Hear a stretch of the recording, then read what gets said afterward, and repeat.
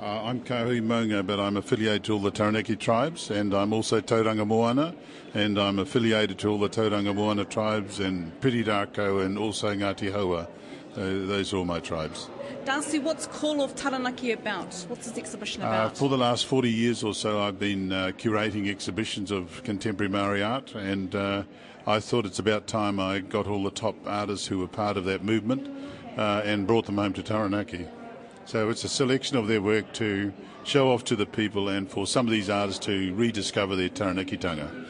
Now, some of them live here, don't live here, have been away for generations. Most have never lived here. Most have never lived here. That's why I selected them. But I selected 4 artists who were the ahika, because wherever we've exhibited in the world, we've also acknowledged the ahika.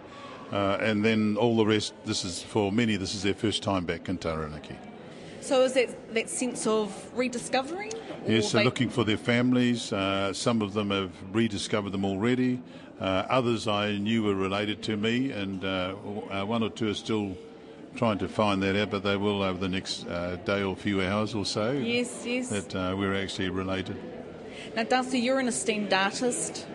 You're a renowned artist yourself. Whatever that is, but I've been an artist for a long time, and I've exhibited quite widely right across the world. Now, we're here in the exhibition space. Can we talk about some of your pieces? Yes, you can come over here. This one here is Maori Boy dancing for Rongoeroa. Rongoeroa was the matriarch of the Te Aotearoa people, and she was also the mother of Rodu and Whatonga and Mahutonga. So she was connected also with Ngāti Awa as well as Te Aotearoa. But because she is Kahui Maunga, we claim her here as our kuia. And also her mother Huiare, who was also taken by Toi Kairako, and Tamaro is looking over the top there from the stars, looking down, and Rongoeroa's hair is made like the stars, and Tamaro's up there in the stars, looking down at his probably over 1,000 years later great-grandson, who happens to be my grandson. He is a whakapapa back to the sun, in other words, to nature, and his eye is wide like that because he has a wider vision of the world.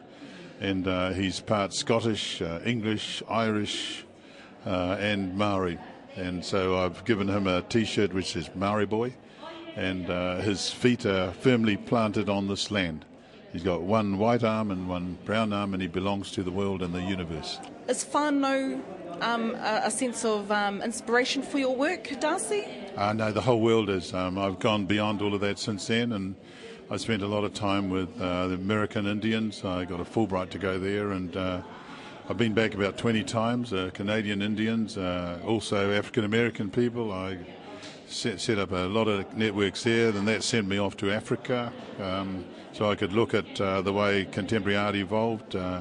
Then right up through Europe and Asia and many places, Australia, and a lot of those people are as close to me as family, so they become my family. And through internet and email, we look at each other's children and grandchildren, and we enjoy each other's company.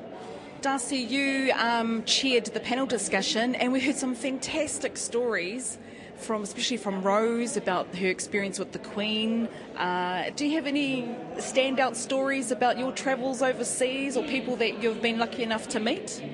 I've met a lot of really considerable people. Yeah. I mean, my greatest friend really there, who we lost about 18 months ago, was Teddy Goldsmith.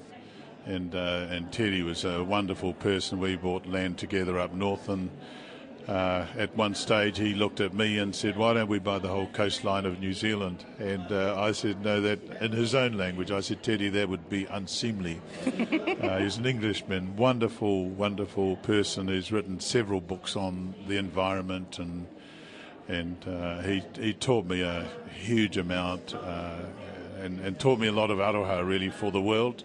Yeah, and he had that global view that was just wonderful, and introduced me to areas in Paris and through Britain that arranged exhibitions for me that and helped me a huge amount in my art. So he had a big collection of my artwork before he passed on about 18 months ago. Kia ora. Now, the exhibition continues until mid-November, so there is plenty of time to check it out.